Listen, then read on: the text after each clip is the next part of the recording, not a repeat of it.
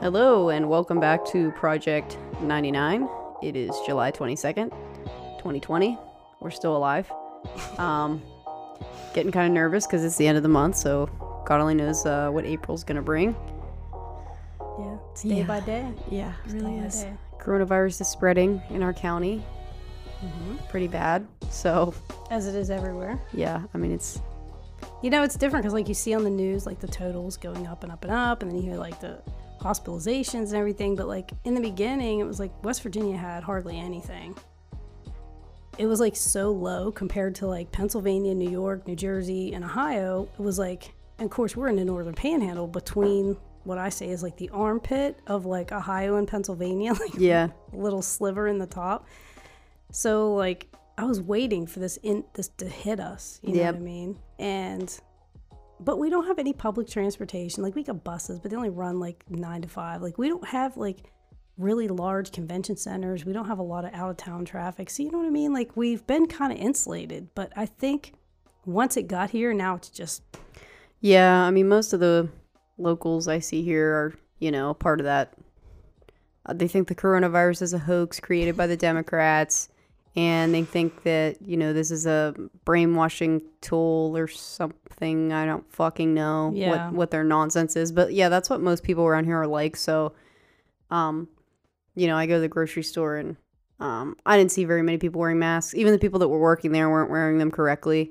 Well, it's interesting because... We'll see now because Walmart and Kroger's and everything have said too fucking bad. Well, but...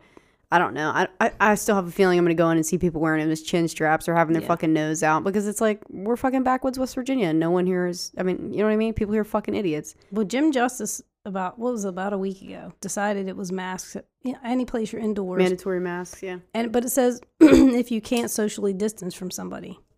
So, like, I work midnight shift and the people that come in, you know, they're like one straggling person at a time. So it's kind of like, well, you're indoors, but there's nobody else around you. So I'm not trying to be a hard ass about it. But, like, the problem is if you work with the public and you don't tell somebody the rule, then, like, the next time when there are too many people in one space and you try to tell that person you didn't tell before, then they get mad because, like, we didn't tell me that before. Well, because they're Americans. So instead of just fucking being reasonable, they have to try to find an out. Yes. Instead of seeing, like, there's a reason I didn't tell you before, but now I'm telling you. Or just basically being respectful of the fact that we have 5,000 fucking signs hanging up at our business saying, like, you should be wearing a mask because it's mandatory now.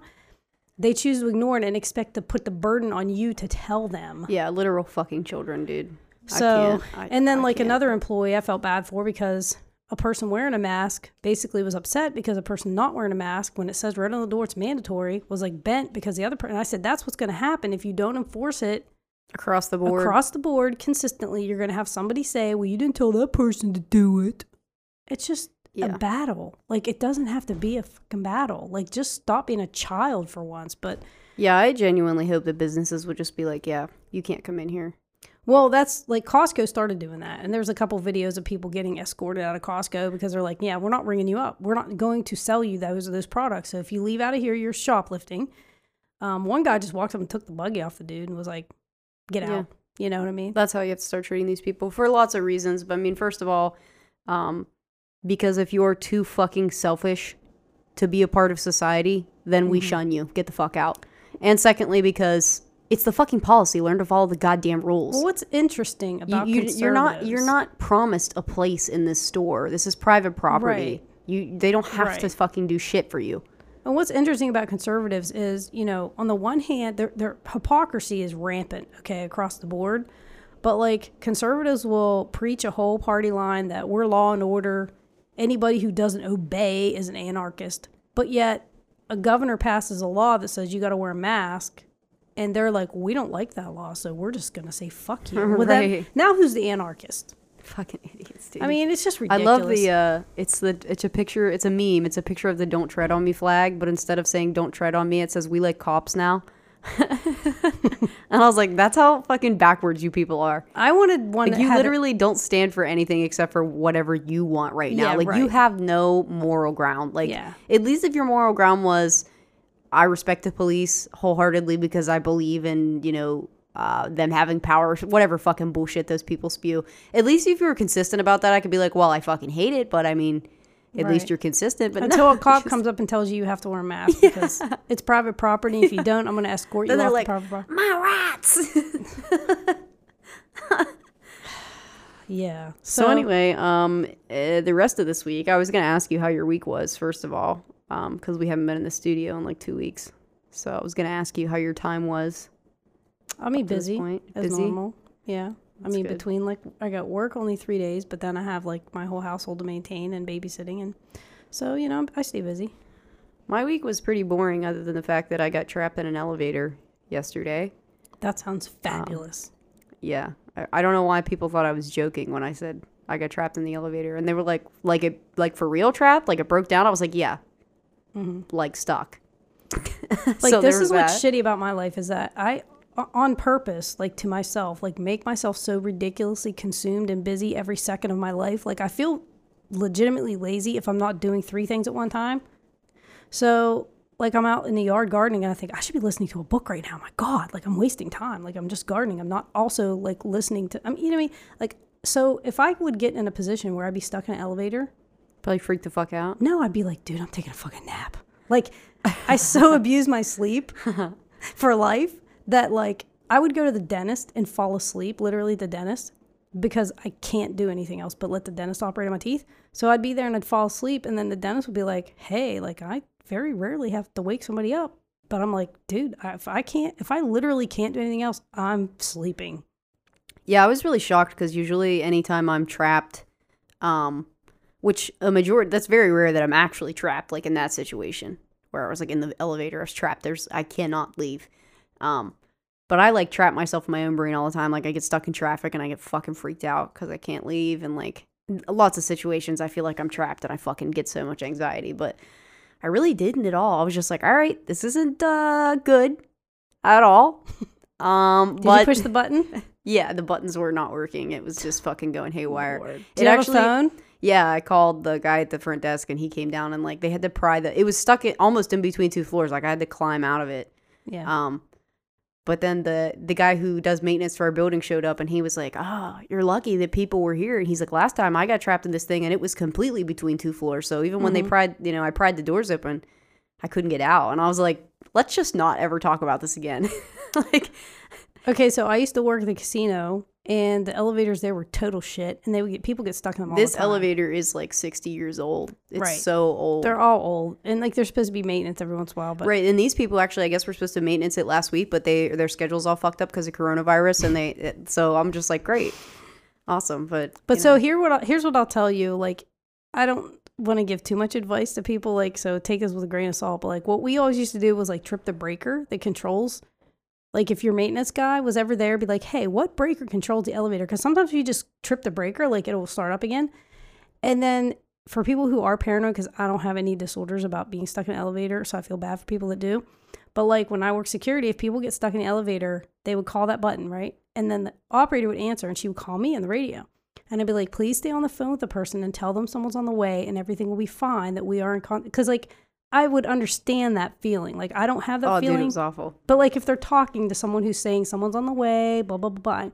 I mean, I've never been claustrophobic, but I would think that would help a little bit. If someone's telling you, like, talking to you, saying someone's on the way. Well, it was even worse when they finally came down to, like, get the door open, and they're trying to talk to me through the door, and it's, like, 2 huge steel doors. And I'm like, I can't fucking hear you. And they're like, yes, you can. You're answering. And I'm like, I know, but it's mumbling. I can't tell what you're trying to fucking say to me. Please call my phone. I can't hear you. It was fucking awful. But yeah, I actually didn't have a panic attack. It was funny though when I got out and they were like, you all right? And I was like, oh yeah, this is like a level 2 panic. I'm not even there. Yeah. Like, calm down. And then yesterday when I went to the doctor, my throat was all hurting and I think my chest was hurting because I've been rubbing it so much, like chest congestion or something. But anytime you say you have chest pain, they do an EKG. So this lady like hooked me up with all these things and she's like, all right, now don't move. And I was like, all right, I won't move. So then when I left there and I got home, I was just like, wow, actually, 2 years ago, I would have probably the second she was like, all right, don't move, I would have been like, I have to get up. Sorry. Like, so I don't know. I was pretty pumped about that. But other than that, not shit. And I was happy this week because, back in April, I found this guy on Facebook who was or is a sergeant for the Martins Ferry Police Department, and he was posting all this shit about like how he thinks, you know, you should just be able to run over protesters and like basically some lightly racist stuff. So I screenshotted it all and I posted it, and I was like, this is fucking nuts, but it never really went anywhere. And then another one, I think it's Tim Starsky, I don't know. Another cop, an officer over there, posted some racist ass shit, and somebody called him out for it, and he got fired today. And so now people are continuing to post like, yeah, we're gonna keep calling your fucking office until the other guy's gone too. Like, we're not just gonna settle for one. So, guess taking out a little bit of the fucking local trash. I'm glad that goddamn cancel culture. Yeah, right. That's what people are like, this isn't right. It's this private social media, and I'm just like, you have a responsibility. You know what I mean? Like, first, go ahead, keep that fucking cop on there, and next time you arrest a black guy, even if the guy is committing a crime, they'll immediately bring up in court that you only did it because he was black. Yeah, and then they'll bring stupid. your Facebook posts up as, you know, like, We it's know- just for a lot of, first of all, it's morally wrong. Right. No fucking racist cops. We're done with that shit. But secondly, you know what I mean? Like, it's Well, just a liability. Like it's not like you're going to go into work and be like, oh, I'm a police officer. I'm going to check my racism at the door, leave it in my locker. Right, exactly. Exactly. It's fucking ridiculous. Somebody All these asked people me, defending it. actually, people were putting it on Twitter about, would you hire somebody who during an interview voluntarily said that they were a raging fan of Donald Trump? Would you hire them? And so of course, a lot of people in my circle of people on Twitter are liberal, and they were like, absolutely not, blah, blah, blah. Well, I would And I'm say like, that I wouldn't, just for the simple fact that if you are the type of person that cannot keep your political views to yourself, even Right. through an interview, I would Right. say you're going to be someone controversial to work So with. that's what I said. I wouldn't discriminate with them based on the fact that they were a fan of Donald Trump. But the job that I used to hire people for was a public. You deal with the public, right? Right. So if you don't have the wherewithal to understand that in a job interview that's not an appropriate comment to make, Right. then you're going to go out on the floor and be greeting people and saying inappropriate things. And I've had that situation with guards that I've hired that I didn't know. And then all of a sudden they say these bizarro things to customers, and it's like, and the customers make complaints, and it's like, good Lord, like, did you not realize like you can't say that kind of thing to, you know? So, I mean, if it's a public job, I wouldn't, but if it was like a guy working in a warehouse, it's, you know, Oh, yeah, not I could gonna- give a shit You know what I less. mean? Like, his views are his views, whatever, but. I'd probably make a note, be like, don't talk to your coworkers about this shit. Like, don't talk about politics and religion at work. Just don't, Right. because Yeah. it's not conducive for a good work environment, but, you know, good for you or whatever. But, yeah, that's an interesting question. But again, I mean, same thing on the other side. You know, even I remember back when I was a manager at a store, and this guy that added me on Facebook, which typically I didn't add people on Facebook until the season was over, because it was just like, again, I don't want my employees having me on Facebook because I don't want it to start shit at work. But he always tried to talk to me about politics, and we had similar political views, but I'm like, man, we can't talk about this shit right now. You know what I mean? Like, I don't Yeah. need this guy calling off tomorrow because he's pissed off Right. that I said I was Yeah. going to vote for so-and-so. Like, we can't, Yeah.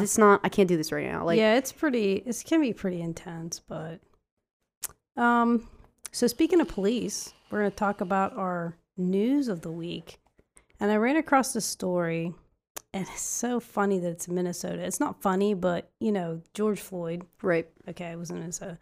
So a Minnesota police officer arrests a woman for DUI, confiscates her phone, sees nudies she took of herself on the phone, and then sends the nude photos to himself. Oh my God. Right?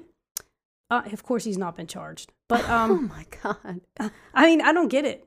Like, there's no denying, because what happened was he was such an idiot. He didn't even delete from the sent folder, like the sent mess. He didn't even delete the sent message. So the next day when she sobers up and she's out of jail or whatever, she looks at her phone. She's like, oh my God, what's this number that these pictures were sent to? Because you don't recognize the number.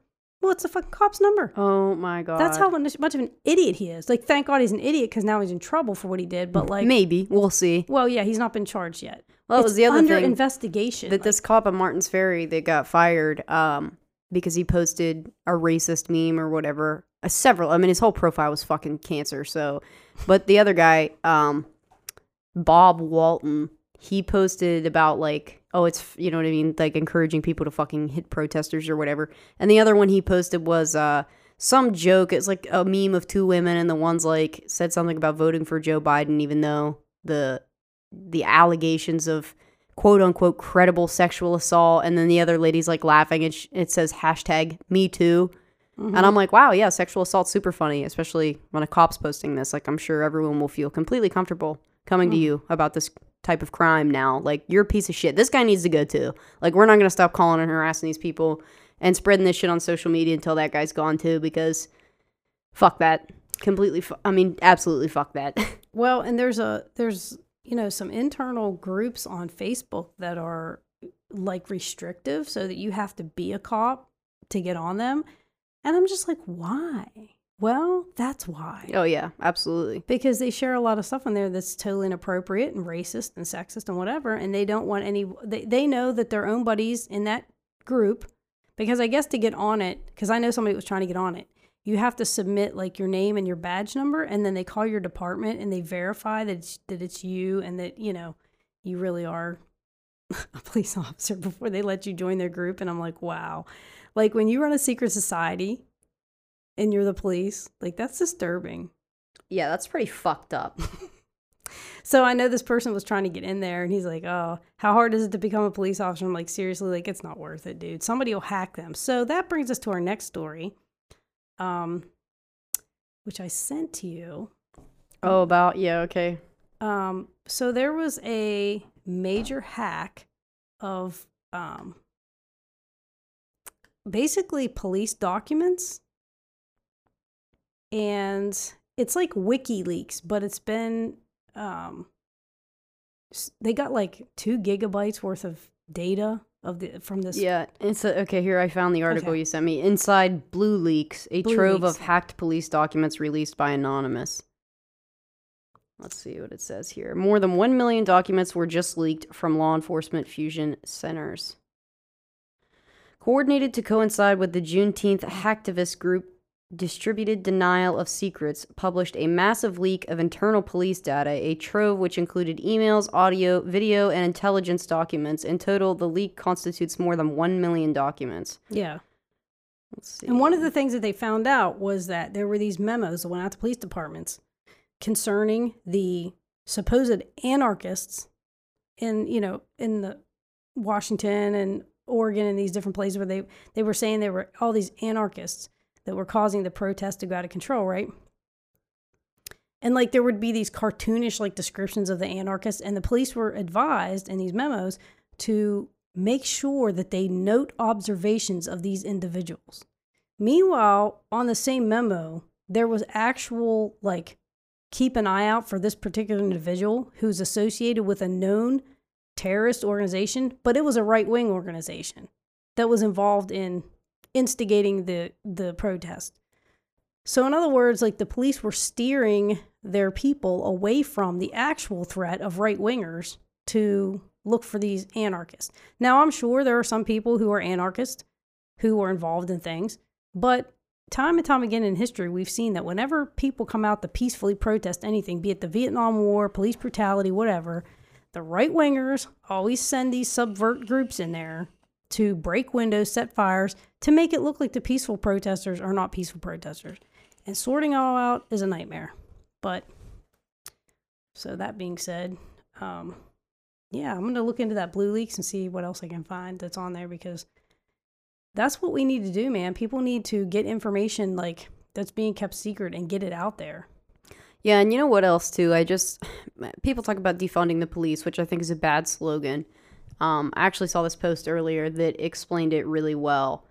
It says, let's transform the police, reform the police, rebuild, retrain the police, and reprioritize investments into education, healthcare, mental health services, and other community programs. But we must stop saying defund the police. Slogans matter. This toxic phrase might have good intentions behind it, but it makes most people think we want to abolish or shrink police forces way down and let criminals run wild. We're damaging the Black Lives Matter movement and causing harm and harming our chances of beating Trump in November by alienating the majority with the misleading slogan that the right wing uses to make people afraid. Headlines matter. Most people never learn the details and they just react to slogans and headlines. So be smart. And I'm just like, yeah, I kind of agree with that, because it's like, I don't know. It is a bad slogan, which we've talked about on this show before, but well, and honestly, I read earlier somebody was suggesting that, they do away with all municipal police departments, and basically just make bigger sheriff's departments, because the head of sheriff's departments are elected officials. So people get to pick who they are and they get to vote on it. And just based on numbers of, when things go wrong with the police, whether it's like assaults or shootings or complaints, sheriff's departments have far, far, far, far, far less problems than municipal police departments. I mean, all this shit that we hear about in the news and this and that happens, a majority of them come from municipal police departments. And it's like, well, let's look at why that is. Because sheriff's departments have more training, and they have someone who's controlling the place that's an elected official. I mean, these are good steps. So it's like... Well, okay. On that topic, I would say that it probably depends on the area that you live in. Oh, for sure. I mean, yeah. But I just think the whole issue is accountability. So yeah, if you got a sheriff who is, corrupt or whatever, you could say, well, yeah, but somebody could run against him and vote him out. So yeah, that's a good thing. But just like any other politician, then he's a politician. So if let's say 80% of the people in your area that you cover as a sheriff are kind of redneck racists, and you're a redneck racist sheriff, you're going to keep getting reelected even if you mistreat people. Right, yeah, exactly. I mean, there still has to be accountability. Accountability is always, obviously, the very first priority. But I did like that, that discussion. I was like, I guess I never thought about it. But when you look at the numbers, I mean, it's just astounding that they have far less issues. Well, and the other thing, too, is like within the city, you've got the mayor. So just like Mayor Frey, however you say his name, in Minneapolis. So you've got, like, he's trying to hold people accountable for things that they do wrong, but then the police union comes in and basically overrides him and says, they fight the charges, they get the charges dismissed, and then they say, well, look, those charges were dismissed, so there's no reason he can't have his job back.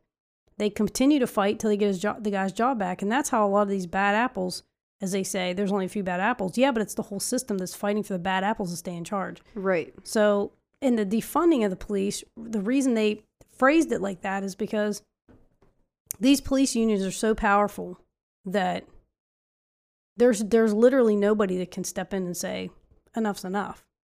But if you were to actually completely eliminate the police and then start over, basically you would have a new group of people. It's almost like when union workers get together and they fight for their rights and companies try to bust the union. I mean, it's kind of similar to that, but with the police, it almost has to happen because there's just nobody that can hold them accountable anymore. Right. So, are we going to do our fun Google search? That's up to you. I know you have a lot of serious topics to cover today. So okay, so we talk a lot on the show about conspiracy theories, and so what drives conspiracy theories? What makes people have conspiracy theories? Well, a lot of it is frustrated feelings of, being deceived, being lied to, which in America, we've pretty much come to the conclusion that our political system's all corrupt. They lied to us about every war we've ever been involved in. So I think there's they lied to us about everything. Everything. There's constantly stories about corruption, politicians embezzling. There was just another GOP, I believe it was a congressman that was, found to be embezzling money. I mean, it's just nonstop lies and corruption in the government. It's always been that way. And I just feel like America has reached a limit of believing in politicians being disappointed and being lied to. So you have that discontent, right? And then it used to be that we had good journalists who would go out and look for facts that didn't, so politicians try to cover up their dirt.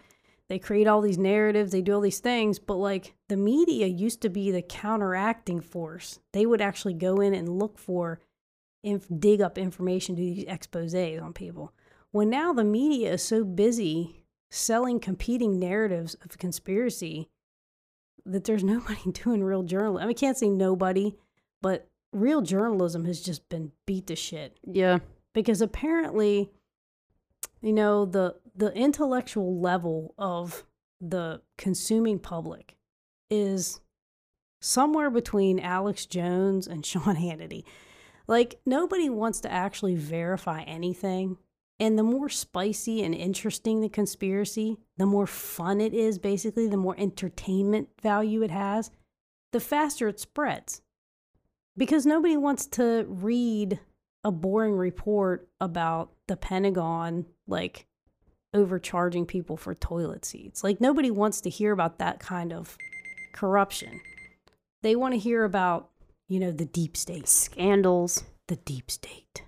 They want a worldwide conspiracy. QAnon. With evil villains like George Soros. Like, that's the kind of shit that sells. Like, if you want to concoct a conspiracy theory these days, it's going to spread like wildfire. Go get an old Dick Tracy comic book and pick out Raisin Face and whatever the fuck the different characters were. They were all these weird ass fucking Roger Stone, Steve Bannon. Like, there you go. There's your fucking Dick Tracy crew of weirdos and freaks that make up the criminal element that surround Donald Trump.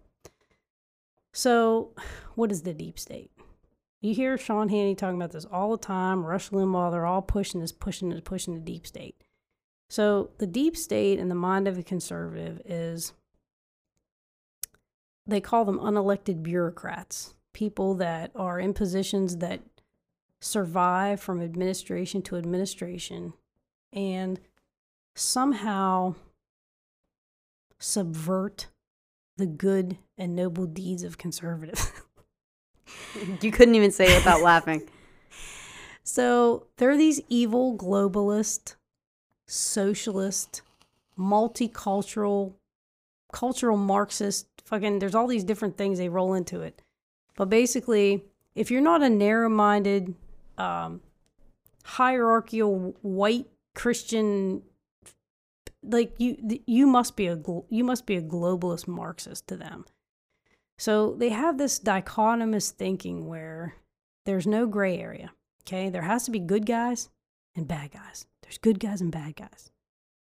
And once they cast you as a good guy, as a hero, apparently you can do all kind of shitbaggery and still be a good guy in their mind because you're fighting for a great and noble cause.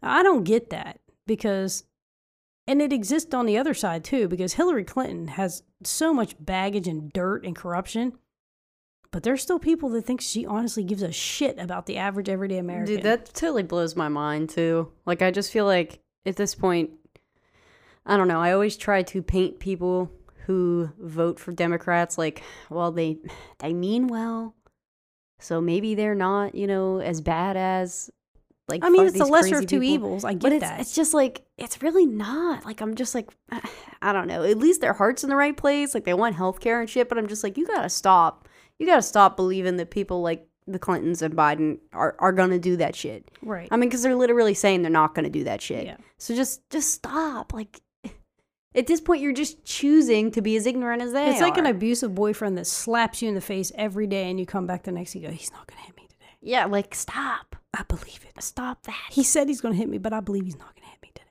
No, he's going to fucking hit you. That's what you get with establishment politicians.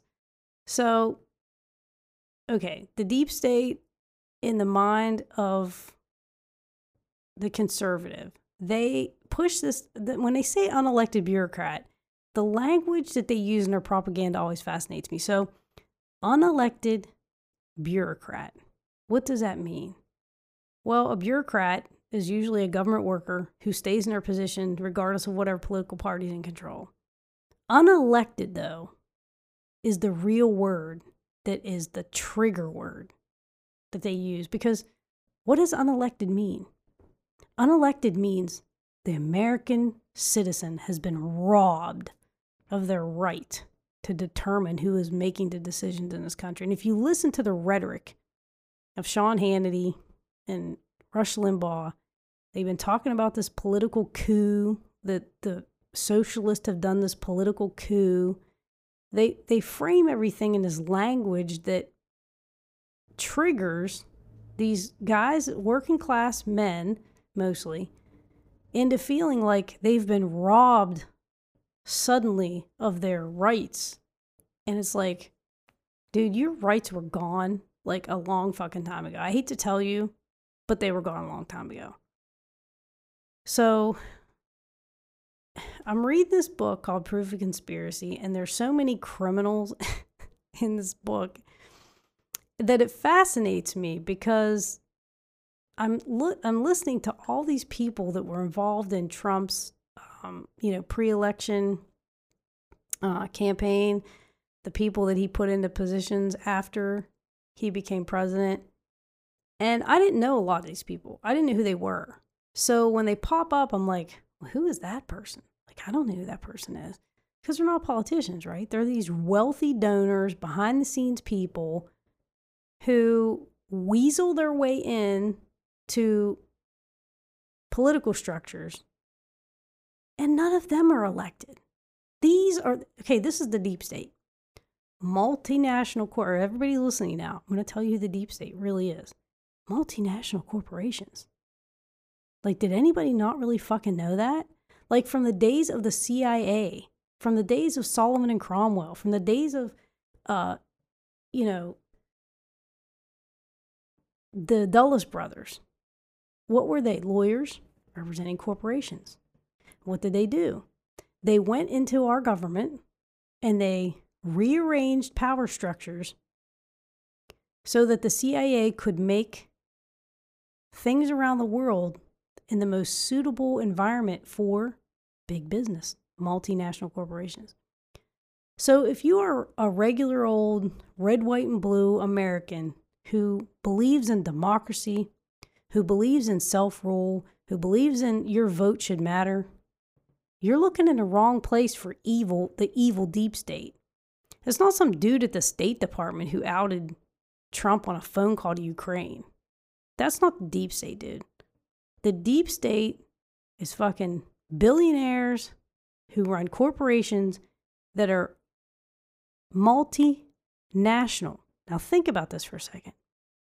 If you're a corporation that makes money all around the world, do you have loyalty to the United States of America? Fuck no. You don't give a shit whether America rises or falls. You don't give a shit about any of that. Patriotism, the flag, fuck all that. You care about the almighty dollar. That is all that multinational corporations care about. They don't care about human beings. They don't care about child fucking labor. They don't care about people being slaughtered. They don't care about any of that. It's all about power and money. Follow the money. So, one of the most interesting characters in Trump's orbit, I guess, to me, is... That was a nice term. Orbit. I would have said dumpster fire. Well, he does kind of have his own gravity. He's kind of a... He's a large man. So... That was also a really nice way of... He is a large man. He's a very large man. Are we sure he's even a man? Let's not get into that.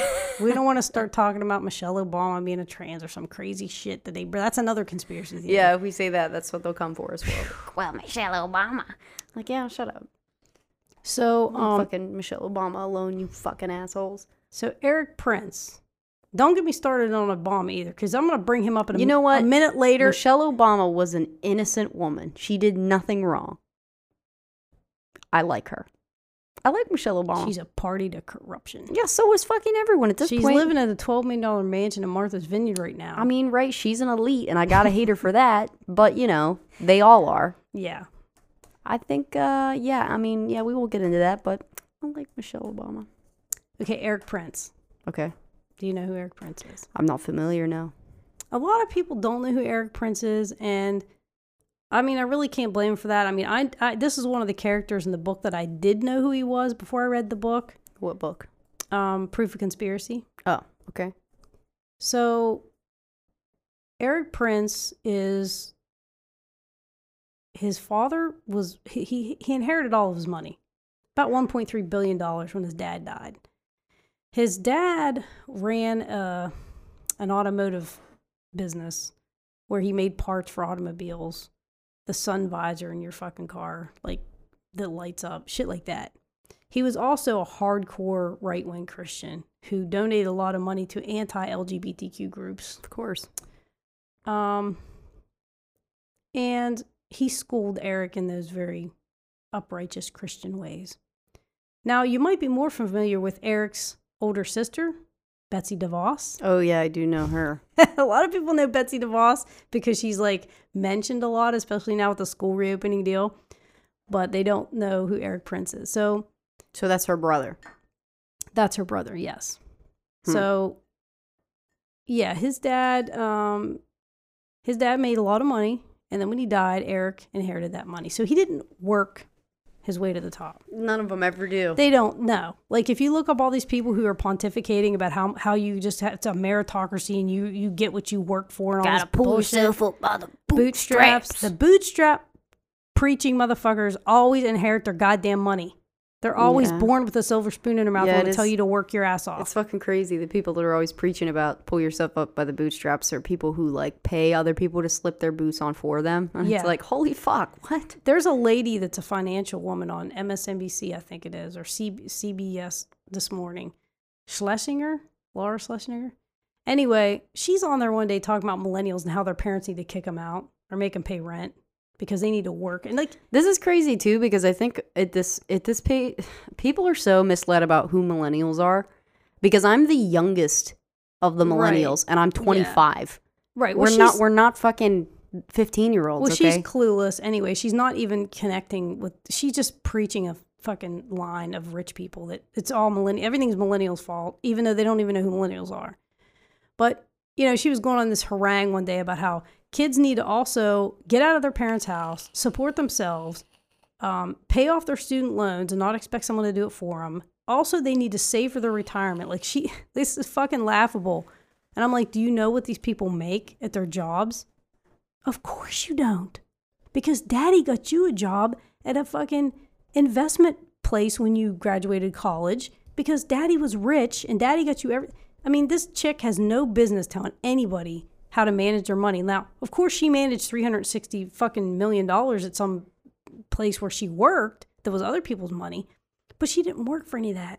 You know what I mean? They paid her a lot of money to manage other people's money, but she got the job because of her dad. So, I don't know. I just hate these people like Tucker Carlson and all these people. Yeah, didn't he just... Somebody said it. I thought it was Tucker Carlson just said the other day some remark about, well, if they can't survive on, you know, go out and get a job and make $50,000 a year. And everyone was like, who the fuck? Who makes $50,000 a year? Where did you pull that? Like, that just really shows how fucking disassociated you are from real world, because that's like middle class, dude. Right. Yeah. Who the fuck makes that? I know people with master's degrees that don't make that much money. Right. In like real fields too. I'm not talking like a master's in art. I'm talking like real shit. Right. Yeah. And they don't make that much money. So what are you talking about? So, Eric Prince, born in 1969. Eric, his older sister, Betsy DeVos, were brought up in a rigid Christian environment, attended Holland Christian High School and then the U.S. Naval Academy, but dropped out after 3 semesters. Attended Hillsdale College, majoring in economics, graduated in 1992, which made him 23 years old. While he was at Hillsdale, he interned in the White House under George H.W. Bush. Now, let me ask you this. So Hillsdale ain't exactly fucking Yale. He doesn't sound like he had a stellar academic background. Like, it doesn't say he graduated magna cum laude from fucking, you know what I'm saying? Hillsdale College. And he ends up at 23 years old interning for George H.W. Now, do you think he got that just from his hard work? They only send those rich white boys to college so that they can sufficiently learn how to rape someone. That's like how that's why they send them there. So clearly daddy's connections got him this internship, right? Right. This is what I'm talking about. Like, this is not an earned thing. You got that internship because of who your daddy was. Okay, so he left the George H.W. Bush White House because he didn't like that homosexuals are invited in, didn't approve the Budget Clean Air Act, you know. And then, so he left that internship and went to California and interned for Congressman Dana Rohrabacher, who incidentally has openly expressed pro-Putin and pro-Russia views, which might explain why Trump had him on the short list for his Secretary of State before he hired Rex Tillerson. Rex Tillerson, CEO of Exxon. Right. Anyway, so I think he's had like 6 Secretary of States, though, right? I don't fuck. At this point, I think can't it keep was track. Rex Tillerson. Honestly, I'm not 100% sure now that you say that, because I thought maybe Rex Tillerson was the energy. Yeah, Rex Tillerson was Department of Energy. Department of Energy. So anyways, but yeah, so Rohrabacher was on Trump's short list because he was very pro-Putin and pro-Russia, and also because he made the comment that Iraq should pay the United States back for all the money that we spent liberating them. It says Rex Tillerson, former United States Secretary of State. Okay, yeah, I thought he was. So, anyway. So then, and actually this Rohrabacher's a weirdo too, because I went through his bio, and he, early in his career, he espoused almost anarchist views, libertarian. He worked for Reagan. It was kind of like a severe anti-communist, Cold Warrior, whatever, but very weird, in my opinion, guy. So anyways, that's who Erik Prince ended up interning for in lieu of George H.W. Bush. So then that brings us up to like 1997, and he started this company called Blackwater. Don't know if you've ever heard of Blackwater. So Blackwater is a like a private military training. Oh, wonderful. So, well, I skipped one thing. You know what? How come they fucking Waco other people for doing that, but this guy can right. That's a good point. But after college, he went in as a commissioned officer now, back in the United States Navy, the one he dropped out of the Naval Academy after 3 semesters. He went back in, commissioned as an officer, which I'm not sure if how he did that, because, you know, if you drop out, you just come back in and you're like, oh, we're going to commission you as an officer. Like, again, probably had to do with daddy's money. But anyways, so he went to officer school in 1992, went on to become a Navy SEAL, and was deployed with SEAL Team 8 to Haiti, the Middle East, and the Balkans. So while he was doing that SEAL stuff, he decides, hey, you know what we need? We need training facilities, private training facilities for military people. So he comes back and he sets up Blackwater in North Carolina. Okay, and between 1997 and 2010, Blackwater was awarded $2 billion in government security contracts. More than $1.6 billion were unclassified federal contracts and an unknown amount of classified work. From 2001 to 2010, the CIA awarded up to $600 million in classified contracts to Blackwater. Yeah, this is what kills me when people always try to talk shit on universal health care, and I'm just like, you truly have no idea the amount of money that we scoop around. You know, we're not even talking about money the Pentagon loses. We're talking about, like, shit that we have record of that we pay people. Right. I mean, holy fuck. And the thing people got to realize, too, is when you say privatize, whenever Republicans talk about privatizing Social Security, privatizing military contracting, anything is privatized, is much harder for the American public to get information about it, because we can't file a Freedom of Information Act on Blackwater. It's a private company. The only way that we found out the stuff that Blackwater was involved in is because there were investigations into how the money got spent that he was spending. So some of the stuff came out, some of the sham. Which is just total bullshit anyway, because I feel like if any corporation or company or private organization gets federal funding, it should be free game. You're open books. It should be, yeah.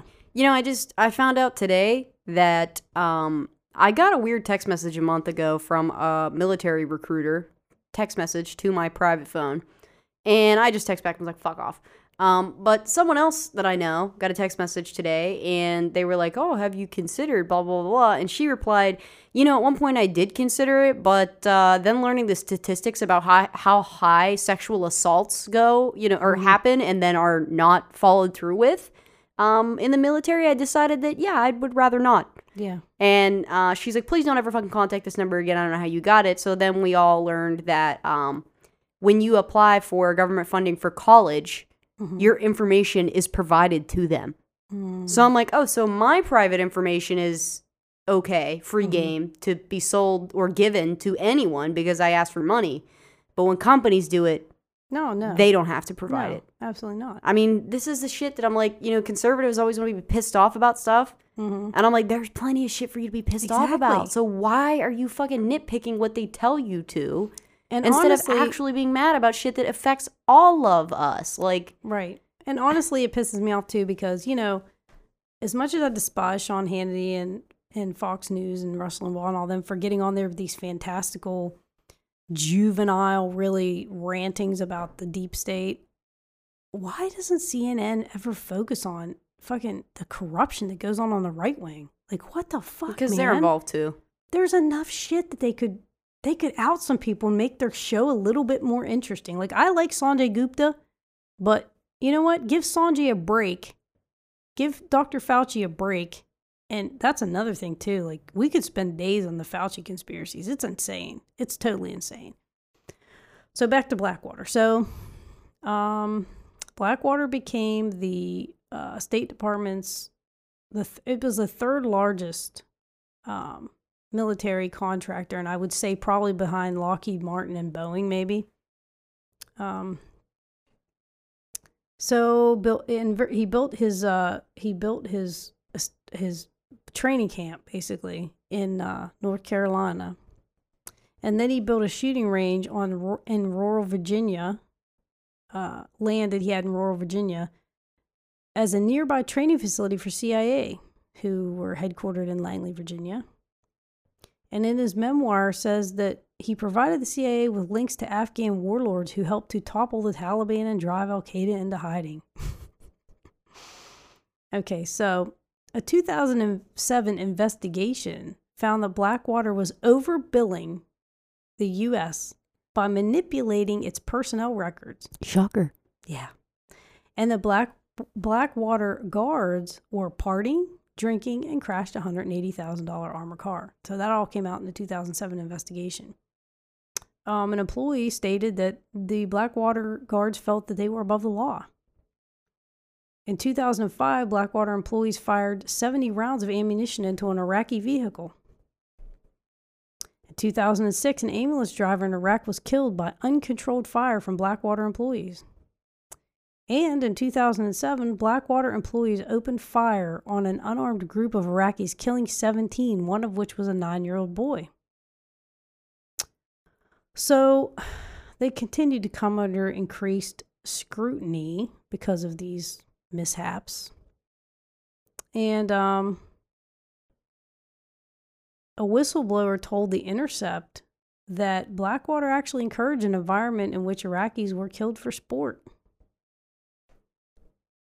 One former Blackwater employee, in a sworn statement in federal court, said that Eric Prince sees himself as a, quote, Christian crusader tasked with eliminating Muslims and the Islamic faith from the globe.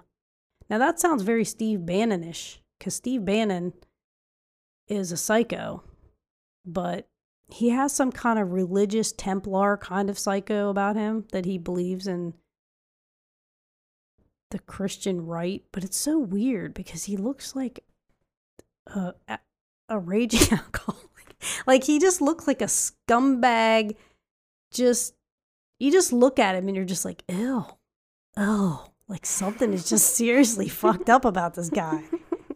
And like in his divorce, when his wife divorced him, I think, it was when it came out about him, being physically abusive to her, and like he hit her one time when she had her 19-month-old baby or something. I mean, he's just an ugly human being. So, but the whole Christian, like, Templar on a crusade thing kind of reminded me of Steve Bannon. So anyways, all of this stuff happened with him cheating the government, fucking killing people, all this crazy shit happened, right? So then Obama comes to town. Obama becomes president. And awards Blackwater more contracts. Yeah, of course. So Barack Obama... How disappointing. Barack Obama took office in 2009.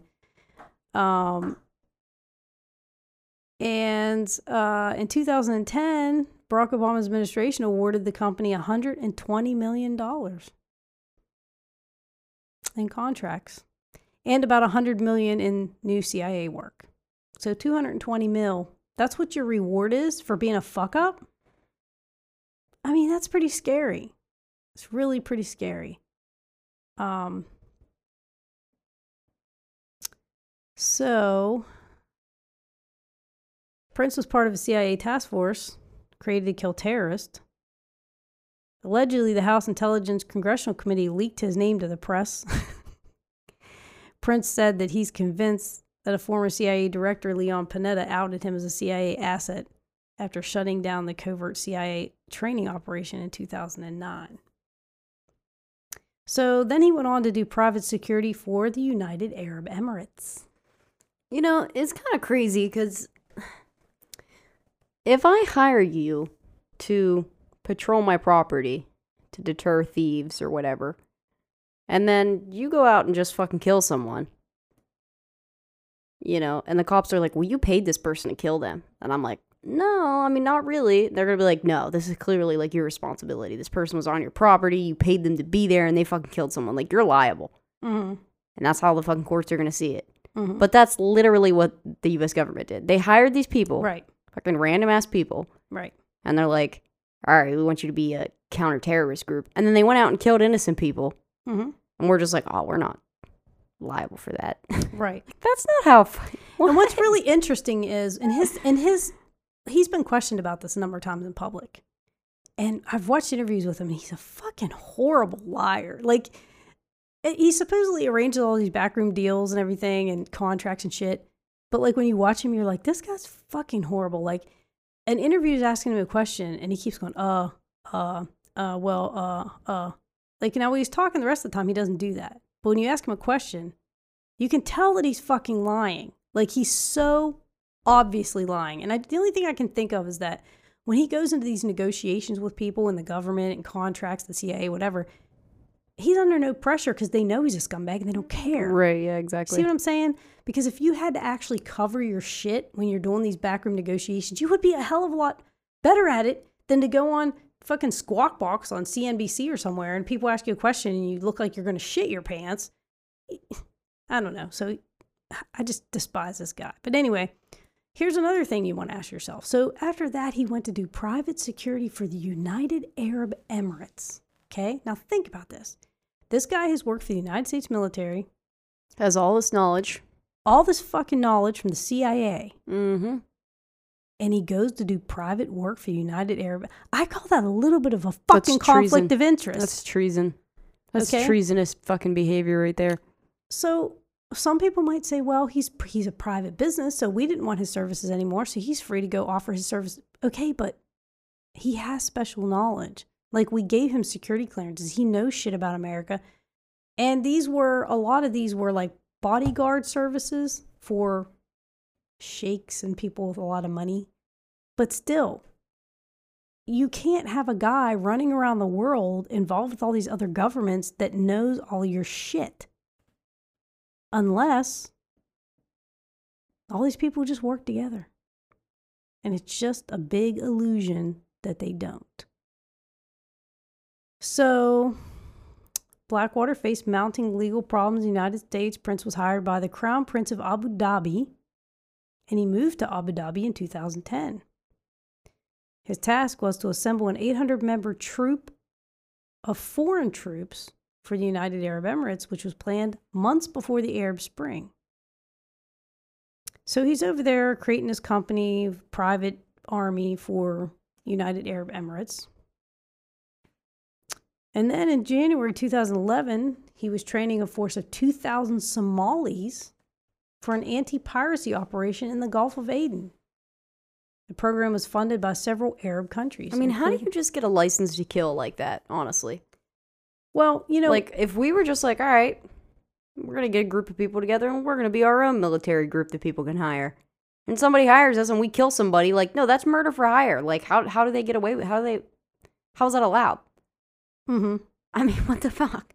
Well, it's interesting, too, because it says here that John Burnett of Maritime Underwater Security Consultants said there were 34 nations with naval assets trying to stop piracy. And it can only be stopped on land. With Prince's background and rather illustrious reputation, I think it's quite possible that it might work.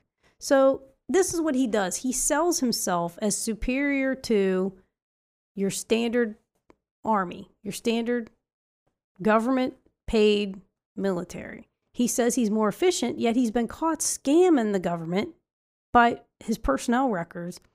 He's been involved in all kinds of financial fraud where he has all these subsidiary companies.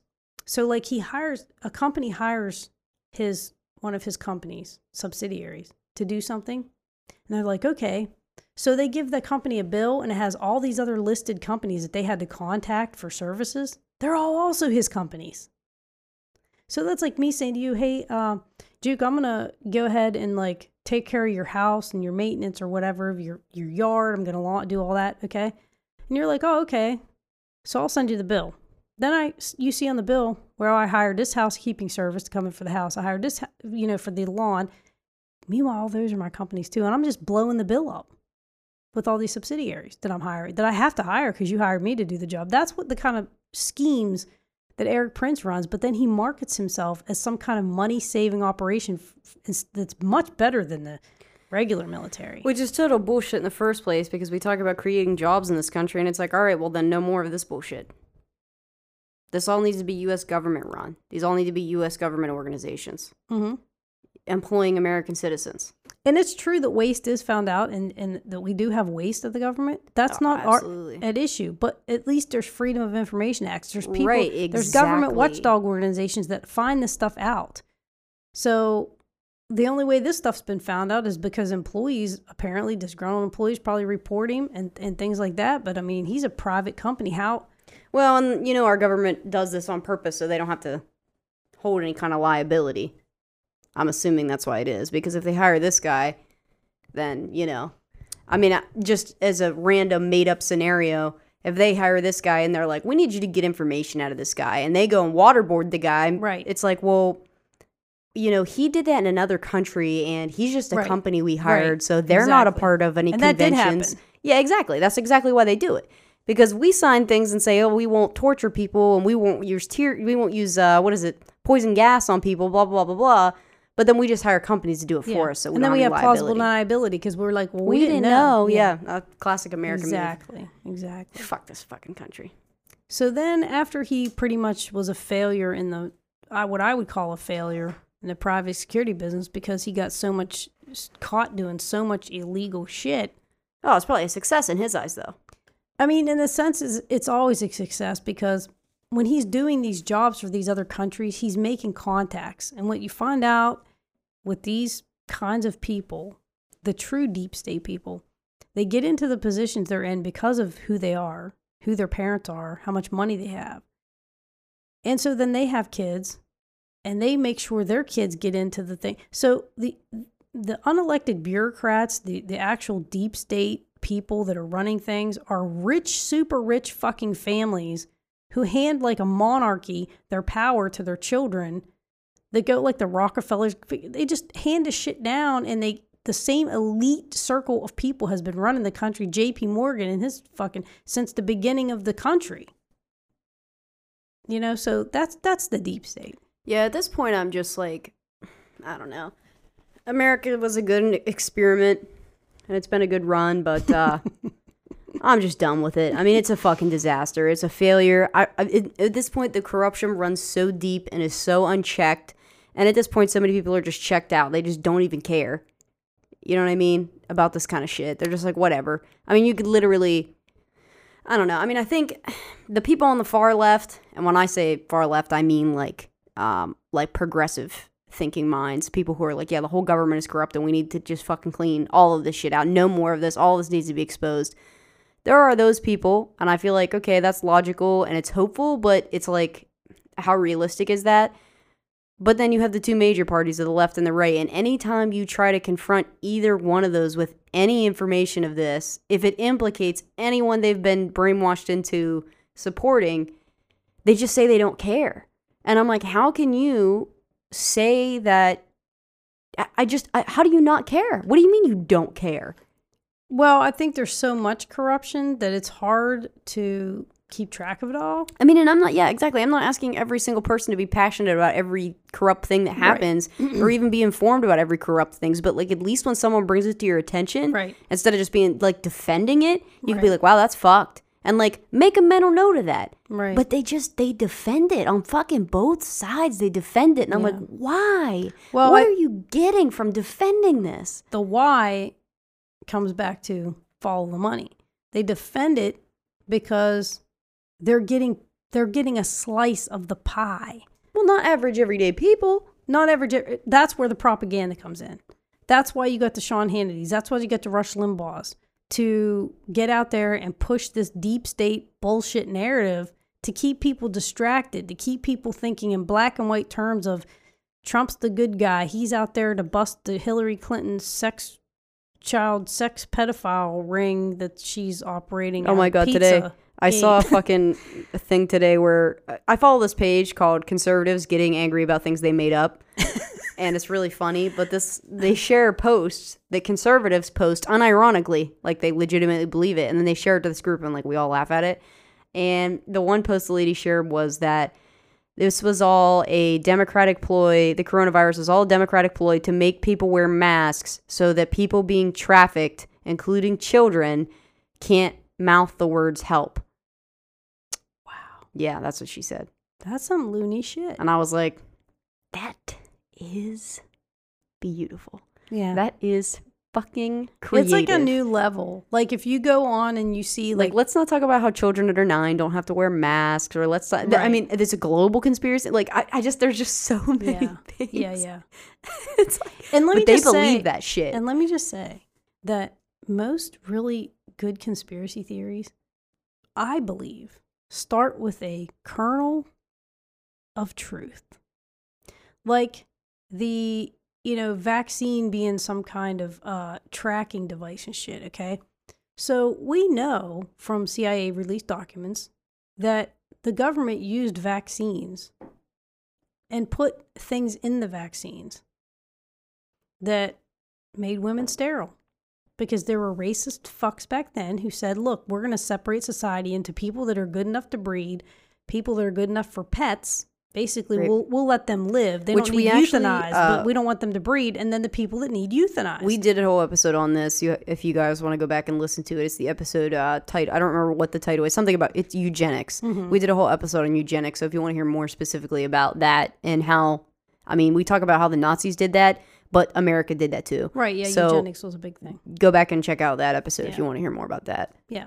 So vaccines and the idea that, the CIA, when they were doing experiments on radioactive shit, they injected people with that and didn't tell them. So this fear of the government, the chemtrails thing, we went into how that started probably because people that worked on this Operation Sea Spray, where the government actually took and dispersed biological agents over San Francisco to see how many people would get sick. They tested the effectiveness of biological and chemical weapons on the American public without their fucking knowledge. And so...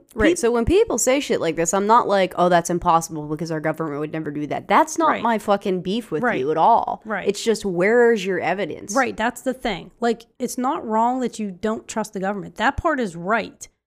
But the error is that you're believing a good story that has no factual basis. And the problem is if you're chasing down rabbit holes of fake conspiracies, you're not focusing on corruption that's right in fucking front of you. Yeah, exactly. That's like this whole Wayfair thing. Have you heard about this Wayfair sex trafficking thing?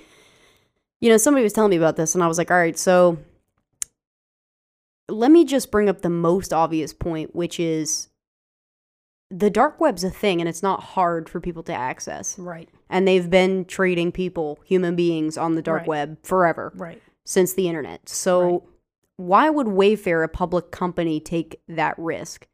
And they're just like, well, I don't know, but they're definitely, doing it. It's just too coincidental. And I'm like, okay, well, what about if someone just happens to buy that because we know in our government overspending that sometimes fucking people do pay $12,000 for a cabinet you can get at Walmart for $20.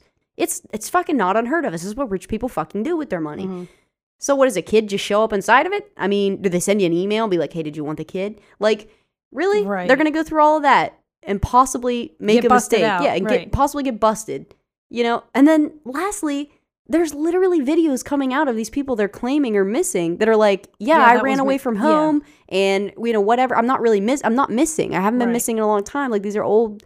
And it's like, just those top 3 things for why this is nonsense, and they just don't believe it. And I'm like, listen, again, a shred of truth. Is there massive sex trafficking going on? Yeah. Are there pedophiles in every level of Hollywood and politics? And yes, there is. Absolutely. Those things, yes, they're true. But do I believe Wayfair and fucking Pizzagate? No, dude, I don't. Well, and the thing is, they don't have to make these elaborate schemes. Look at what Jeffrey Epstein was doing. It's not, they do it out in the open. They don't have to hide it. And the thing is, you know, when Jeffrey Epstein got arrested the first time and was given that sweetheart deal in Florida. Yeah, what was that, 2004, 2003? Yeah, I believe so. So it kills me that people are like, well, you know, I'm like, well, everybody's already, I mean, they let Jeffrey Epstein go the first, and they were like, well, no one knew about this shit until recently. And I'm like, no, the man was charged before. So, and the sweetheart deal that he was given was so obnoxious. I mean, how do you make a plea deal with people that you don't even, that are anonymous? You don't even know who they are. So they made a plea deal with him, and they said that they could not prosecute him in the future or any of his unnamed co-conspirators. That's not even a legal agreement, because you're making a legal contract with people who aren't even present, aren't even named, aren't even there to say, yeah, I agree to this. Like, none of that. Like, they're not even named. It's just, so what, if I get busted for a sex crime in Florida, I can go, oh, by the way, I was Jeffrey Epstein's friend, and I'm one of the unnamed co-conspirators. You can't really charge me. Right. Like, what the fuck? That's ridiculous. But guess what? The guy that resigned, that was Trump's, in his administration, what was his name? Acosta? Alex Acosta? Yeah, Alex Acosta. He was some position in Trump's. He was the one that made that deal. And when it came out, he resigned, and I haven't heard shit about him since then. Where is he at? Why is he not being questioned about that deal? And why is he not having to suffer some consequence for that deal? When every time people start trudging up this Jeffrey Epstein thing, I really truly believe, like, maybe people are going to start looking into this, but they don't. And they get distracted by, like, oh yeah, Wayfair selling children. I'm like, no. Well, listen, let me just say this right now, because when I looked into the Jeffrey Epstein thing, the most shocking thing to me about all of it, because I went through all the plane records, the people that were on his plane. I tracked Bill Clinton, where he got on and got off the plane. Like, I went crazy with this shit.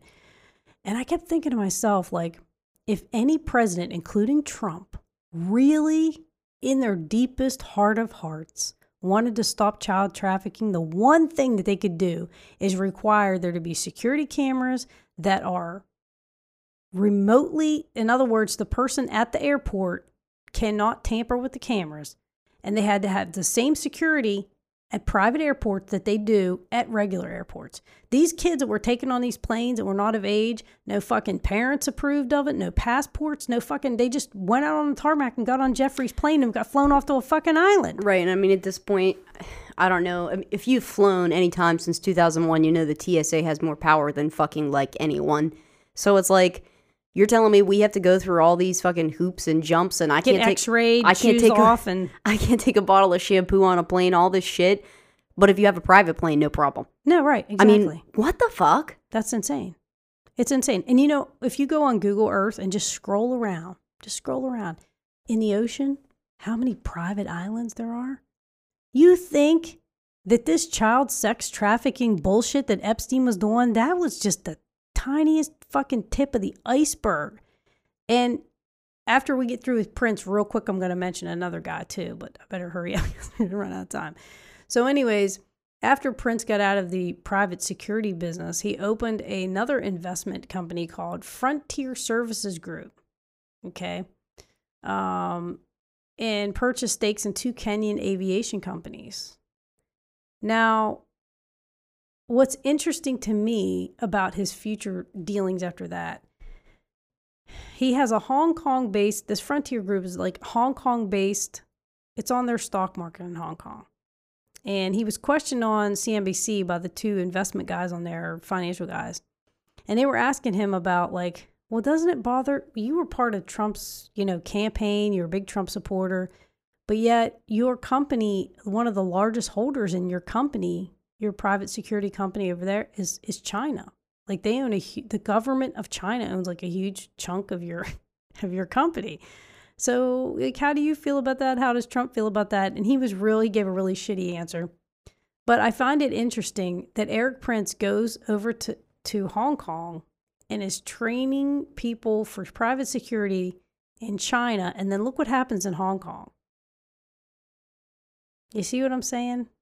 So he's over in the Middle East preparing a private army basically for the United Arab Emirates before the Arab Spring erupted. Right before the Arab Spring erupted, he's over there getting a private military together for the UAE. Then he goes to China and he's developing some kind of private security business in China. And then the Hong Kong protest happened.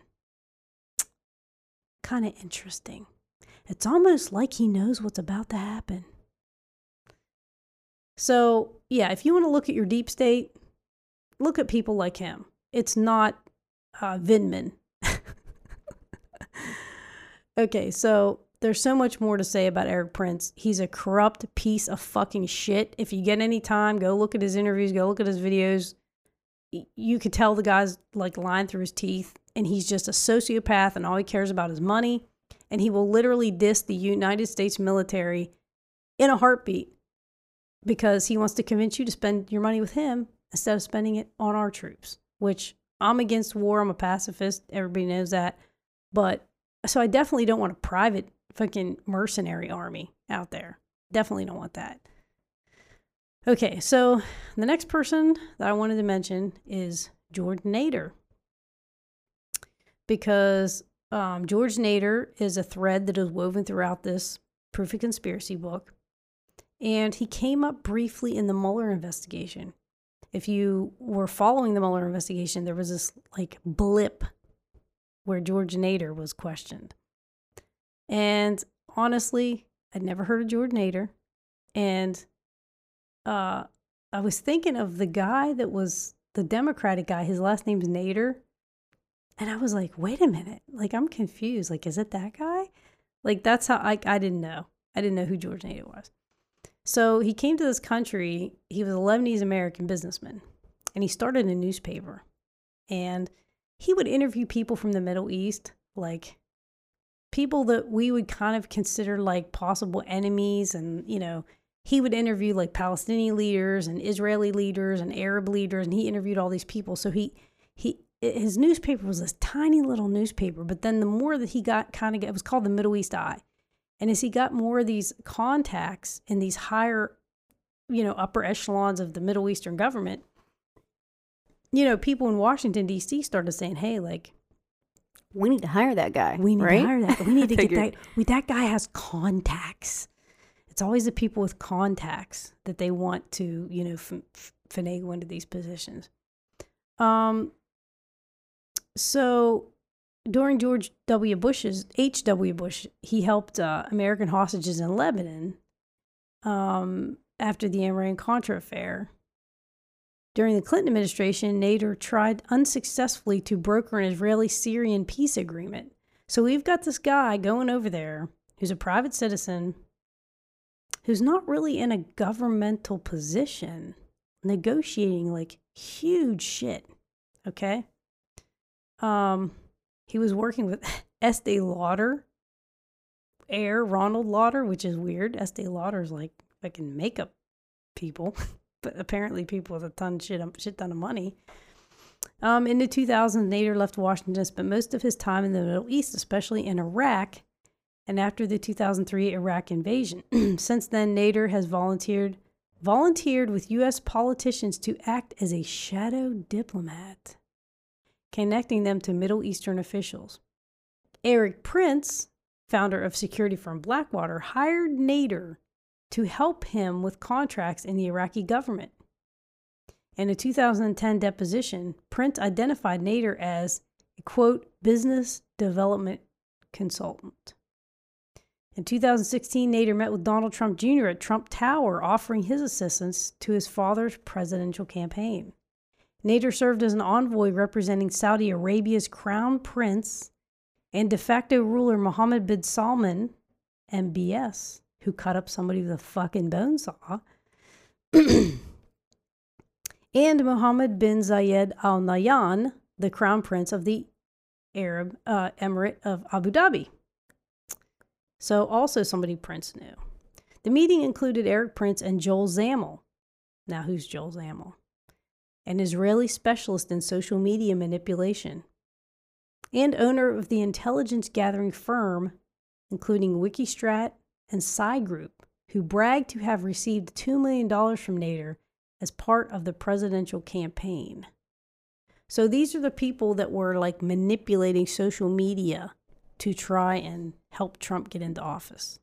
Because they wanted Trump in there, because Trump is a stooge, and he's super easy to manipulate. And these people saw a sitting duck when they saw Trump. They're like, this guy be putty in our hands because he knows nothing. So, Nader attended a December 2016 meeting in New York between the United Arab Emirates officials and President-elect Donald Trump's associates Jared Kushner, Michael Flynn, and Steve Bannon. In January 2017, he was at a meeting in the Seychelles Islands between the Emirates and Erik Prince, and was present when Prince met with officials from the UAE and Kirill Dmitriev, head of the state-run Russian Direct Investment Fund. Now, what's really funny about that is that when Erik Prince was interviewed on CNBC, the younger interviewer of the two of them is like asking me some pretty hard fucking questions. And he's kind of sliming around them, you know. And meanwhile, this older interviewer is sitting over there looking really pissed off. I'm thinking, okay, what's going on here? Because like body language alone, you could tell this older guy is just like, fucking he can't stand Erik Prince. But anyways, they ask him, so what did Mueller want to ask you? What did Mueller want to talk to you about? And Erik Prince says, I went to meet an old friend from the UAE that, that I had known from my work in the UAE. And there was a Russian there. Now, Erik Prince tries to act like he just went to meet his old buddy that he met in the UAE, and what the heck, just by coincidence, some random Russian dude happened to be there. It's like, no, it was the fucking head of the Russian bank, like the Russian Direct Investment Fund, like in charge of Russia's fucking assets. It wasn't just some Russian guy. Like, he's such a bad liar. Like I said, it's just hilarious to me. So anyway, the thing about George Nader is a repeat convicted pedophile. His pedophilia over the years, he's gotten caught with pornography. He's gotten caught bringing 14-year-old boy into the United States to have sex with him. This guy is the slimiest of the slimy pedophiles. And so these QAnon people who say, well, Trump is really secretly working with Mueller because they're really trying to bust this child pedophile ring that's worldwide and Hillary Clinton organized and all this. But there's a picture of George Nader and Trump standing side by side, chummy as all get out. Nader was instrumental in meeting with Don Jr. and hobnobbing with Russians and hobnobbing with these, MBS and all these other world criminals. So you're telling me that Trump is some kind of hero that's trying to save the United States, bring us back to a time of moral greatness and stop pedophilia, but yet these are the characters that are behind the scenes working in the Trump administration? A known pedophile. This guy was convicted in Croatia, I think it was. No, the Czech Republic. He spent a couple years in jail in the Czech Republic because he molested 10 boys over there. This guy's for real is a fucking pedophile. You want to talk about Jeffrey Epstein? This guy is worse than Epstein. The last thing they caught him with on his phone, he was coming back into the United States this last time when Mueller's team arrested him. And he had several cell phones with him. And on one of the cell phones, they found pictures of young people. I believe some of them were extremely young. And they involved bestiality. Wow. Right? Yeah, I just looked it up. I found a picture of this guy standing next to Trump. Yeah. Oh, buddy. Now, after that picture was taken, because people told Trump, you really shouldn't, that guy's kind of, I don't think you want to have your picture taken with him. And so Elliot Broidy, who is a famous Republican fundraiser, gave Trump $180,000 right after that picture was taken. Donated $180,000. Oh, and Eric Prince, by the way, donated like some $350,000 to super PACs that helped elect Trump. So, again, follow the money. But yeah, like this book, if I go through it and I just list the individuals in this book that are all in these meetings with Don Jr., meetings with, who's the other Trump goon? Jared Kushner. All these people that they were like sending text messages to and hooking up with and secret meetings and shit, they're all the biggest scumbags. Like, I'm sure Hillary's got her total list of scumbags too. So not to just to say that, like I'm sure she does. But these people are just disgusting. So where do these QAnon people come up with this ridiculous notion that these are the people going to save America? So anyway, that's my two featured people for this episode. George Nader and Eric Prince, two of the most disgusting and dangerous individuals that you could ever imagine, all wrapped up. Oh, and one other thing I wanted to mention about Eric Prince. His most recent adventure is in Africa. So have you heard about the cobalt mining that's been going on down there? I have not. In the Democratic Republic of Congo, there was a recent article that came out, which there's been lots of articles. This is such a sad, sad story. So your cell phone, or all of our cell phones and electronic devices that use lithium batteries, apparently also need cobalt. And the biggest concentration of the world's cobalt is in the DNC. So China, being a manufacturer of many electronic devices, has a vast interest in Africa in getting this cobalt. So China's gone down there. They've set up all these businesses to harvest or mine this cobalt. Children are exposed to toxic and horrible working conditions, toxic chemicals and horrible, horrible working conditions for extremely low pay in the Democratic Republic of Congo. So Eric Prince is involved in these mining operations. Now, he claims that he's interested only in having legitimate mining operations that don't use child labor, that are done in a safe way. But A, he's a habitual liar. And B, investigators found out that the Chinese companies that own the legitimate mines or legitimate warehouse, like where the wholesalers that sell the cobalt to like Apple and all these places, they're also getting it from the child miners as well. So they have legitimate mines. They got the child workers. They're all funneled through these Chinese companies that are like, oh, we're selling cobalt only from legitimate mines, but they're getting some of it from these child workers too. So it's just a shell game so that they can't be held responsible for this horrible practice that's been going on for years and years and years. And there was a recent article about it on Twitter. I'm like, this is fucking horrible. So I searched in Google and I found articles from like years ago. And this shit is still going on. Because who's going to stand up for poor little kids in Africa? Yeah, I say all the time, America has, I mean, as much as we, I don't know, just kill. Every time there's a school shooting and people get on there and cry and they act like they feel so bad for these kids. And I'm just like, the reality is America doesn't give a shit at all. If we're not letting kids be raped and murdered in our own country, we're supporting it somewhere else, you know. Unknowingly, yeah, I mean, even knowingly, you think that we don't, I mean, back to the conversation about liability. America's all about hiring somebody else so they don't got to take the liability.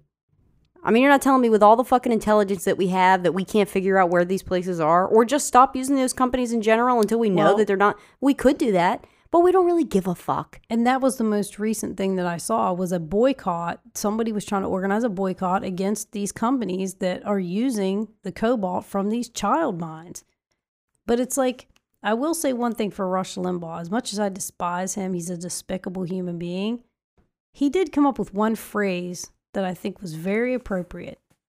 The drive-by media. Oh, yeah. I mean, they fucking can't stay on anything. They report a story, they show you the horror of it, and never follow up to see if it's ever been changed, ever been rectified, ever been dealt with. Like I said, just like the Jeffrey Epstein thing, they'll go on and on and on about that story because it has some salacious quality to it that makes the ratings go up.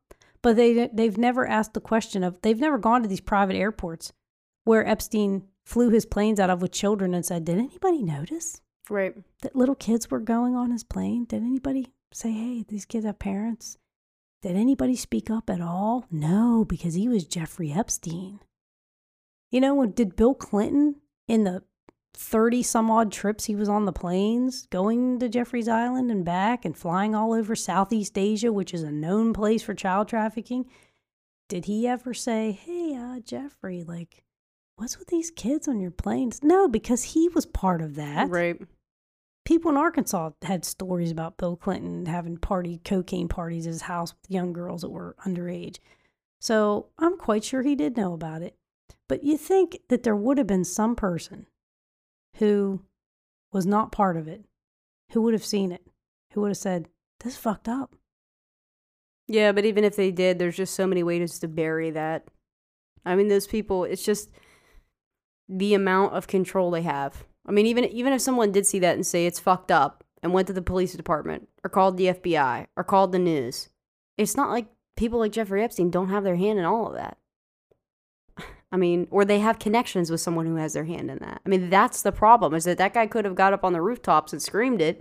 Mm-hmm. And it's like, we can just make sure that shit never comes out. And I did find in his plane records that there were times that they went through regular airports in Florida and also JFK.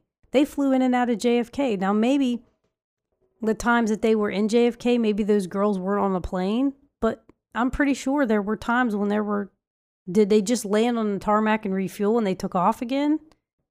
Because we're in the roster of people, the names, the pilot just used initials sometimes, but then he would just write white female, white female. Like, that was the description, white female. You know, these girls that later alleged that Jeffrey trafficked them was like, yeah, that was me. That was me. I was on that plane. You know? So why are we not holding these pilots accountable either? It's awful. Yeah, I don't know. There's so many Why do unanswered you have questions. no moral obligation? Why do you have any legal obligation to check the IDs of the people who you are fucking bordering in and out of the country? Like, yeah, there's just so many loopholes. That's what I mean about this fucking. It just kills me because they're like, oh yeah, you don't want to believe this Pizzagate or this Wayfair because you're a fucking sheep, and I'm just like, I don't even know where to begin with you. Like, you're the sheep. You're eating this story up. Do you think if this was a real story that any of this would be on Facebook? Mm-hmm. No, so no, fucking wouldn't. It would have got buried. Put a GoPro camera on and walk into the pizza shop, the Sonic. Instead of taking a firearm in there like a nut job, go in with a hidden camera and just be like, hey, can I walk down in your basement? Can I walk around? Would you mind if I did that? Like, be an investigative reporter. Ask them, can you walk around? And if they give you some shady fucking answer, put that on YouTube. I'm not saying don't investigate the stuff. I'm just saying, like, if anybody really cared about child trafficking, they would look at what Epstein did now that one case is out in the open and say, gee, how can we close these loopholes? And nobody's doing that. Yeah, no one's doing that. No one's doing that. Which is why when people talk about this shit, I just want to be like, go fuck yourself. You don't really care. You're just sensationalizing something for attention. There are real people who do investigate and bust out child trafficking rings. In particular in Southeast Asia, it's horrible. And a lot of the clients turn out to be American businessmen, European businessmen, Israeli business. Like, there's been a lot of people busted in these, you know, child sex trafficking things. And it just needs to be, more of it needs to be exposed. And then we need to figure out how they're getting away with it to stop it, rather than just salaciously reporting it and go, ooh, ah, and then that's the end of it. So, all you QAnon people, if you really want to fucking do something, stop waiting on Donald Trump to actually do something about child sex trafficking and having this fantasy that the Mueller investigation was really about that, because it's over now and Hillary's not in jail. So, you were fucking wrong. That wasn't what the Mueller investigation was about. Mueller wasn't secretly working with Trump. Trump really wasn't trying to stop child trafficking. Get your fucking clues together and figure out who is doing it, how they're doing it, and what we as citizens can do to try to fucking help. Because if y'all want to do something about it, hey, I'm with you. Because it is sick and it's sad. But they don't. Those people don't care about children at all. That's where you're wrong. QAnon is just another tool to stroke and boost up Trump. That has nothing to do with actually genuinely caring about children. Some of it, but I've seen some people that are kind of psycho about the kid aspect of it. And I think those people probably were abused when they were kids. And they're like, they think it's really, they believe the version that's put out there by these crazy people. And they get sucked in by it because it's all emotion for them. But yeah, you're right. A lot of it is just ego stroking for Trump. And hey, we're true patriots and all that bullshit. But yeah, I can't. This just disgusts me so much. Every time I try to have a conversation with someone about looking at legitimate things, I just can't get past the 5-second blurb that they read about on Facebook. And that's the end of it. They just want to keep repeating that same thing that they read about on Facebook. Mm-hmm. And that's as far as they want to go with it until something else outrages them. Incidentally, so it's like I can't even, it's not that I don't want to discuss these topics with people, but it's just like I literally can't expend the emotions that it brings up in me to have this discussion with you when all you're going to do is be like, Pizzagate. Fake outrage. Right. I can't fucking do it, dude. Nader is in jail, by the way. Yeah, I actually was just reading the article about. He's been sentenced to 10 years in prison unless Trump pardons him on his way out. Yeah, we'll see. So he probably won't do that one just because it is so obvious. I mean, Roger Stone. But it doesn't have to do with child pornography. No. But Roger was his friend for a long time, too, and Ralph Nader's not. He's expendable, so. Not Ralph. George. Oh, God. Ralph's who you're thinking of, though. No. That's the name you're thinking of. But it's George Ralph Nader. Nader is great. Ralph Nader ran for president. I think he is the guy that designed seatbelts. You think that? Look it up. Look it up right now. You think Ralph Nader? I think that he's the guy. Now you do sound like a Trump supporter. No, but I think that Trump is the guy that's gonna stop this. While you're looking that up about Ralph Nader and seatbelts, Trump had an interview on Fox News and he got destroyed. I don't know if you saw that or not, but anybody who wants to see Trump just be mutilated in an actual real hard, because you never get to see it. Nobody on Fox ever asks him any real hard questions. It's always just like ass-kissing interviews. Oh my God, he got destroyed. No, Ralph Nader was involved in consumer protection, and he wrote a book called Unsafe at Any Speed. Yeah, but I think he mandated seatbelts be put into vehicles. That's what I'm still looking. He made a joke about it because they were just like, I'll ruin you. And he was like, what are you going to do, take seatbelts out of cars? The person that said they were going to ruin him. So he's like, what are you going to do to me? Take seatbelts out of cars? I was like, what a great response. So. I don't know. It says they mandated him in 1968, but I don't know if that's because of him. But it did say that his book is like what, you know what I mean, what caused it. But I don't know if he specifically. Well, we'll have to find that out for our next episode. But he didn't invent seatbelts. So Jerry Nadler is the guy that was the congressman who was in the Mueller investigation that was like he's the congressman that was like really pressing the whole Russia investigation. So that's why when I said I got him confused with oh yeah, okay. Nader, George Nader and Jerry Nadler. Because when they said George Nader, they said he was a convicted pedophile, and I was like, what? What the guy that's running the Russia probe? And then I was like, oh no, that's Jerry Nadler. So who is George Nader? And I had to look him up, and I'm like, how has this guy not been in prison? Like he's a known convicted pedophile, the first time, like over and over and over and over again. The first time that they caught him with child pornography of like basically infants, that he got off scot-free because he gave information about like people they were watching in Lebanon or something. And they said because of his delicate work in the Middle East. Yeah. But he got a baby. Well, the one time he got off on a technicality. It's okay that this guy rapes babies because he gave us some good information. Like, that's your fucking logic. I mean, what a nasty person. They got to have him in solitary because he'd be fucking killed in prison. We can only hope. Ghislaine. Oh, and yeah, it was just going to say Ghislaine Maxwell while we're wrapping this up, did Trump really say that he wished her the best? Yes, he did. Oh my God. Yes, he did. Holy shit, dude. And people pointed out on Twitter that the last 4 people that he wished well was Mike Flynn, Roger Stone, and one other person that he gave them all pardons. Mm-hmm.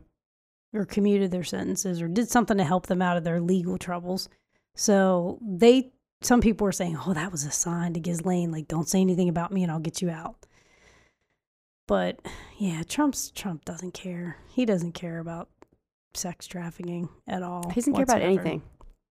They said some of the girls that were Ghislaine recruited were from Mar-a-Lago. Yeah, I was watching the Netflix documentary about it, which kills me too, because people online talking about it, they're like, well, all these people they interviewed that were involved with Jeffrey Epstein, they never named Trump. And I'm like, do you realize what a defamation lawsuit is? Like, do you realize if these people don't have absolute proof that he did this to them, that he can sue them? And these are just like regular people. They have no fucking money for legal defense against a defamation lawsuit if Trump decides he wants to fucking sue them. Like, if they didn't file criminal charges, if there was no allegation that was reported, then the defamation lawsuit would be so fucking easy. No, actually, it would be a little bit more difficult. I'll tell you 2 reasons. Because defamation, when you're a public figure, it's really, the bar's a lot higher because people are pretty much allowed to say whatever they want about you because you're a public figure. And the second thing is, when you sue somebody for defamation, you have to prove that what they're saying is a lie. The burden of proof is on actually the victim of the defamation. And you think that Trump's agenda couldn't prove quote unquote prove, aka make up some people that says, oh no, he was with me. And secondly, that it's hurting his election numbers or his business or something. Yeah, he has to prove that there's some damage to him and that it is false. I would absolutely believe that they would fabricate something so that they could sue those women. There's no doubt in my mind that they probably would do that. would do a countersuit. They probably would, yeah.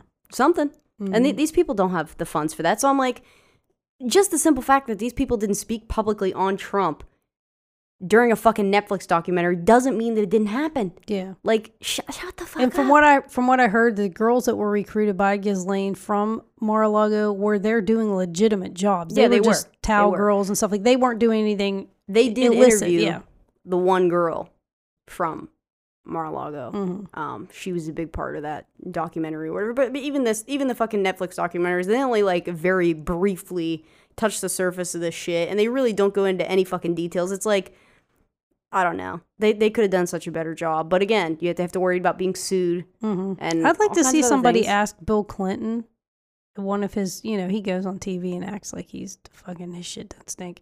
I'd like for somebody to ask him, so what is the picture? The painting? The painting at Jeffrey Epstein's house of you wearing the blue dress. Yeah, what is that about? What's that about, Bill? That's pretty creepy.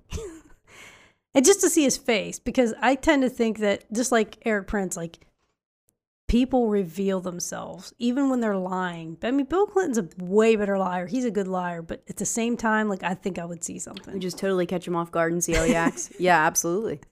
Absolutely. But anyway, do you have any closing thoughts? No, I had fun talking about these scumbags. I feel like we could do like a series. Oh, we could definitely do a fucking scumbag series. Because just pick literally anyone in Hollywood or politics. Yeah. And there's fucking dirt. I think I'm just going to go with the people in this book for now. And then it's such a complicated story. But if we do bios on all the scumbags that are involved, and then we give you the story, I think it'll make a lot of sense. Yeah, we should do that. First, I think I first started realizing how fucking deep these things go when I watched that show about that one woman. I think her name's Christina Remy or something. She was in Scientology, yes, and then she escaped, and then she did a TV show about it, and she like talked about all these different people, and like I was just like, yeah, this shit. I'm one way or another, whether you're in politics or whether you're in a religion or just anything. Anything, man. There's fucking cults everywhere, dude. Networks. But I don't know why they're all obsessed with like fucking raping kids. Like, what is, I mean, why? I don't know. I just think that once you get so much money, for one thing, I think once you get so much money, there's like, what can't you do? Okay. And not that the money doesn't turn you into a pedophile, but I think people that are perverse, they want to get away with certain things, and once they get so much money, they can. And the other reason that I believe it happens in the upper echelons of government is because I do believe that when you're moving up through the levels of power, okay, to the highest echelons of power, those people want to know that they control you. So they got to get dirt on you. And it used to be they want to catch men with prostitutes and they want to, have an affair on their wife. And so now they got you under their thumb. Now you're not going to talk out of school. You're not going to tell secrets because I know stuff about you. But as people got more accustomed to, so what, another politician got caught with another prostitute, they had to up the ante. And I think people like Jeffrey Epstein are CIA, Mossad, intelligence experts, and they know how to talk to people to get them to talk about the dirty things they do. So if they can find out that you have a little bit of perversion for maybe 13-year-olds, then, and I think that's what he really did. Jeffrey Epstein was like an intelligence gathering. I mean, he took people on that plane. He told people, this plane is up 40,000 feet in the air, dude. Like, nobody knows what you're doing up here. Like, you're safe. And he had that plane wired. All the houses that he had pinhole cameras everywhere. So Ghislaine, I believe, is the inheritor of all that intelligence. I know. I really hope she is. I really hope something comes out of it. I hope this isn't just another, like, holding your breath, hoping that somebody's going to do the right thing, and she just fucking swallows it. I really hope she just exposes it all. I mean, at this point, what the fuck does she have to lose? Well, see, when Jeffrey got busted, I was like, okay, he has his information securely stored somewhere, right? To keep his ass safe because he had a lot of enemies. So a lot of people wanted him dead. So he has his information, and that's his dead man switch. If you know anything about conspiracies, you got to know about a dead man switch. Right. So if he gets offed, he tells all the people, if I die, shit's going to get released about powerful people, so you better make sure I'm not killed. So when he died, I thought, okay, it's going to happen. Next couple of days, you're going to see some shit come out. Nothing came out. So then I started thinking he wasn't really dead. That they secreted him out of that prison and took him off somewhere. Well, I'm still not convinced there either. I mean, I know that sounds crazy, but like, are you serious with all the fucking media attention this got? And it's just like, yeah, just all of that was so fucking sketched out. I'm not right. 100% convinced. No. So either one of two things. Either he wasn't really dead, or the person... That's why, and like, in those fucking, in other countries and all over the place, and all of history, you see, like, they always photograph the dead body. Right. Of like someone that they've been after to like prove that they're fucking dead. Mm-hmm. But like that shit doesn't happen with people like Epstein or Hitler. Well, they got him. They got him on the way into the hospital. Yeah, and there's people that said it didn't match up with his actual. It wasn't really him. You're telling me in the fucking days where we got drones and everything else, you couldn't get me a clear shot of Jeffrey Epstein's fucking dead body? What a bunch of bullshit. We'll have to do a whole show on Epstein one day, but I will say that either when the shit didn't hit the fan a couple days after he allegedly was killed, I'm like, he's either alive. Or the person who's responsible, who has all the dirt of everybody he's collected it on over the years, has decided that they now need that information to keep themselves alive. Right. And she was running for a while, so. Or that person who has it is now using it to blackmail those people and make money. This is one of two things. Either he ain't dead, or he's dead and the person who has that information is now using it for their own personal reasons, which is why it didn't come out. So now if she was the inheritor of all of his intelligence on people, are they going to kill her too? Because now she's going to have a dead man switch. Someone else is going to have that information. Eventually it's going to come out. Yeah, I just read an article the other day. It wasn't from a very reliable site, so I didn't post it because I wasn't sure. And even still now, like, I'm going to talk about it, but full disclosure, the website it was from was not a source that I would trust normally. Mm-hmm. It was like one of those fucking offshoot names that's like, you can't really trust it. But they were talking about how Ghislaine Maxwell was given private time with security cameras turned off in her cell. And I was just like, this can't be happening for real, dude. Like, no way. But I mean, I feel like they'll just push it because, I mean, what the fuck are we? We're not going to do shit. They could literally do it right in front of us and they'd just be like, what are you going to do? And we're like, nothing, I guess. Sorry. We'll just keep paying our taxes. Right. But anyway, yeah, we're running over a little bit, so I will cut this off. But thank you guys for listening, and we will catch you next time.